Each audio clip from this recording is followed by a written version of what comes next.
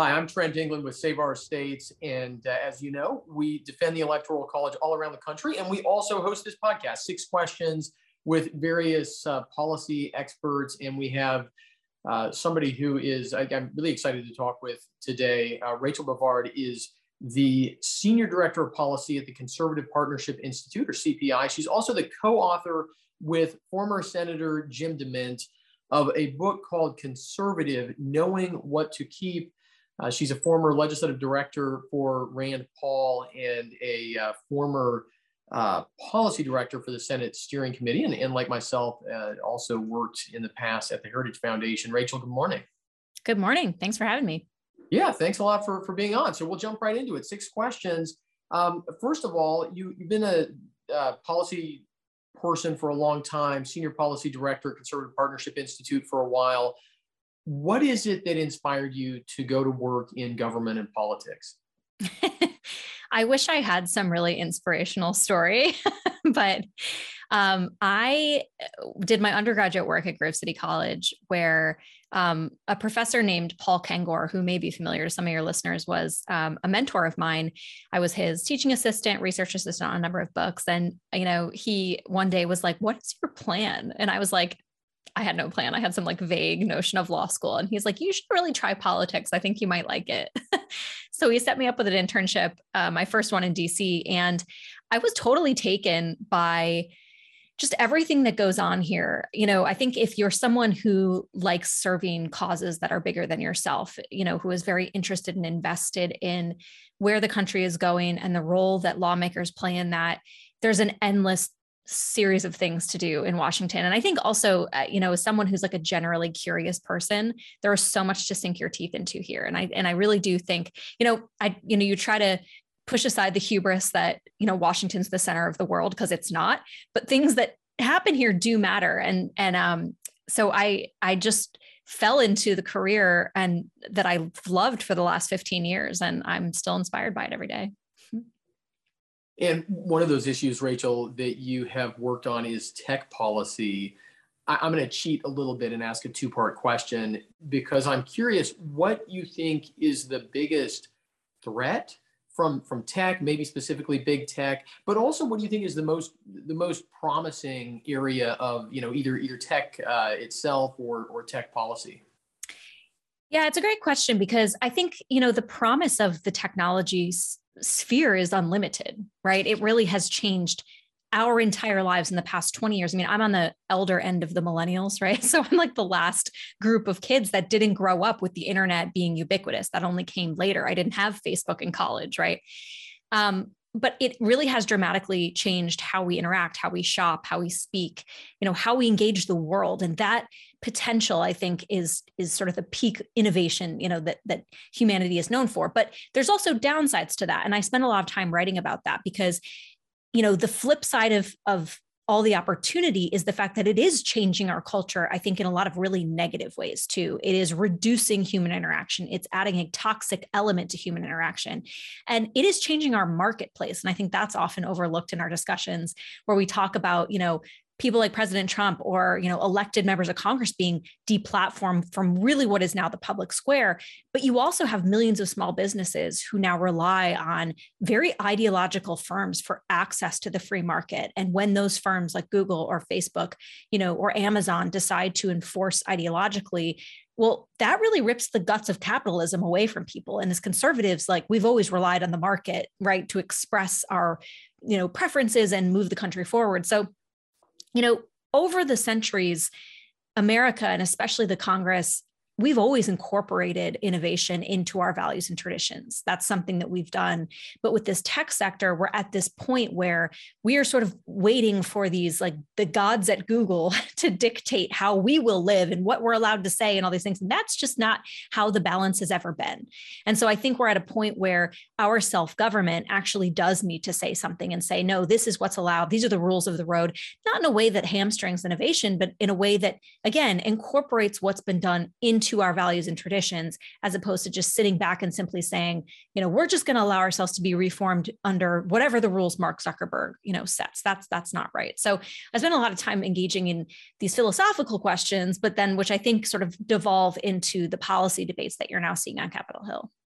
Yeah, and I'll just put in a plug for your work, Rachel. I think that your writing on this, along with other folks affiliated with CPI, and certainly there are other folks out there as well, is really insightful, kind of exploring this idea, right, that conservatives have always been for free markets and limited government. But I guess the way I think of it is, one of the problems with government simply is bigness. And now that we have these companies that are so big and so ubiquitous in our lives, it's causing, I think it's causing some really healthy soul searching among conservatives as to whether, whether it is government that is the problem, or whether the problem with government is some of this bigness and some of this, this power, whether it's exercised by market firms or the federal government or whatever. And many times it's entangled. Right. And that's what we're seeing with these tech firms, is the government entangled with some of the biggest actors the world has ever seen in the corporate sector. And that's a level of, frankly, the definition of fascism that really should, I think, concern people who are inclined, I think, normally to be like, well, just let the market work. The market's not supposed to work like that.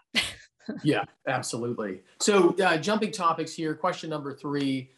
For Rachel Bovard, the Senior Policy Director at the Conservative Partnership Institute. Rachel, you're not just a policy wonk. I'm told you're also a wine connoisseur. So what's your favorite wine? I was asking me to pick my favorite child, but it's like, what? Yeah. So wine is, I'm a trained sommelier, and that's sort of how I cope with having a career in politics. I have private clients. I teach classes on the side, but I think my favorite category of wine has to be the sparkling kind. I love champagne. Yesterday was my birthday, and I drank champagne all day. So okay. Very nice. Very nice. Yeah. Today is my oldest child's birthday. So you're one day. January is a great month for birthdays. It's a good month. And the day before your birthday was my mother's birthday. So it is a good month for birthdays. It is. So Rachel, shifting back to politics, you've written about, we were talking about this a little bit in the world of tech just a moment ago, but this shift in corporate America away from being, mostly outside of politics or, trying to be bipartisan. I mean, I remember even when I was in Washington, D.C., which wasn't that long ago, firms were very interested in being even-handed, and they were allowed to be even-handed. Members of Congress understood that they had to be able to talk to people on both sides. That has really changed over the last few years with corporate wokeness. What do you see as, maybe the end game here, or maybe just the next step? Do you see a pendulum that's starting to swing back the other direction, or do you think that to go back into the grab bag of metaphors, there's another shoe that's going to drop? Things are going to get worse. Rachel, what do you think? It's hard to be positive about this because it does seem like it's continuing to get worse. And I think it's a feature of two things. One is that the corporate class in America is just totally captured in their own echo chamber. I mean, they exist in this elite bubble where they literally think they're doing the right thing.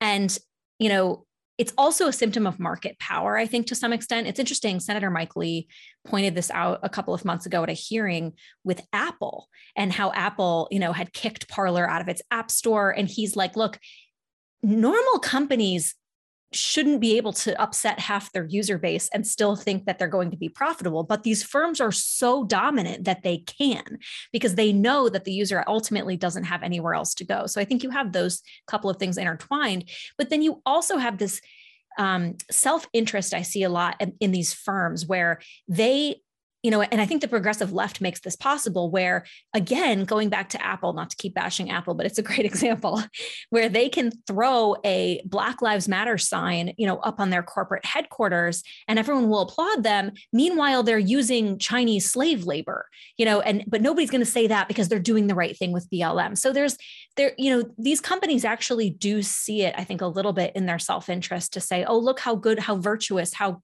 good corporate citizens we are with our diversity and inclusion inclusion HR department and, the race flogging we subject our employees to, don't look over here.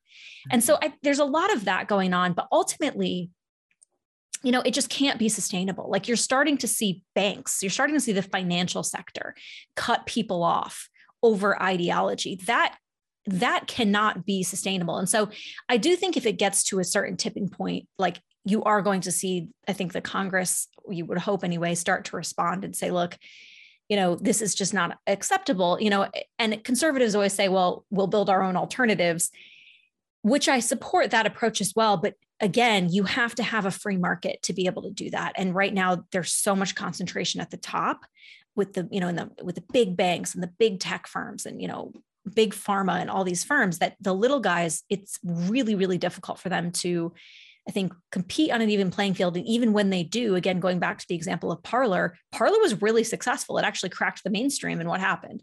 Right? Amazon, Apple, and Google kneecapped it and said, oh, no, you don't get to challenge us. So I think we're in the middle of this still. I'm not quite sure when we're going to come out of it. I'd like to think a pendulum will swing, but I still think we have some ways to go. Yeah. Well, of course, here at Save Our States, we work full-time to defend the Electoral College. In Washington, there's a lot of conversation about reforming the Electoral Count Act, which defines how the federal government, how Congress interacts with the Electoral College and the presidential election process. Rachel, in amidst all of the left's bad ideas about elections that have been percolating in Congress now for a year, do you think that Electoral Count Act reform is really in the cards? Do you think that it's important? Give us your prognostication on this, and also, just do you think it's a good idea? Yeah, it's an interesting question. The question of elections right now in Congress is just so polarized. I mean, just this week, you're going to see Senate Democrats attempt to nuke the filibuster when Republicans don't let them pass their massive election takeover bill. So I don't know that there is a groundswell of support, for moving forward on anything elections related. I think that there's just such distrust of motivations. But I do think, the fact is the Electoral Count Act has ambiguity, right? If you actually look at the old statute, that you can scratch your head in a few places and be like, what exactly does this mean? Sometimes that's a feature, right, of legislation. It allows the Congress to sort of work its will, in the way that it decides. And sometimes it's a bug. So I don't necessarily think reviewing old statutes is a bad exercise, but I don't see much appetite, I think, for engaging in that kind of reform at this standpoint. Who knows what kind of schemes Republicans will cook up if they take back the majority. So who knows? Okay. So last question, talking with Rachel Bovard of the Conservative Partnership Institute here on our 6 Questions podcast. Rachel, we always end this way. Who is your favorite founding father and why? So I saw a poll recently that said that George Washington was America's favorite founding father, but I'm going to have a different answer. I've always appreciated Madison and his writings in the Federalist Papers. He was the first to see, I think, the role factionalism could play in America's self-government, and how we needed to guard against that. I spend a lot of my time here at CPI, in addition to sort of writing about policy, I also teach Senate procedure and how the Senate was designed to overcome some of that. It's why I'm very invested in this, the talks about the nuclear option and breaking the filibuster, because I actually think the filibuster is designed to force consensus and overcome a lot of that factionalism. But I also would be remiss if I didn't mention Jefferson, because the guy really imported a lot of really good French wine. So you have to love him for that. Great answers. Yeah, I feel like for those of us who work in public policy, it's hard not to really love James Madison. I mean, that guy was the original American policy wonk, as far as I'm concerned. He really was. Yeah.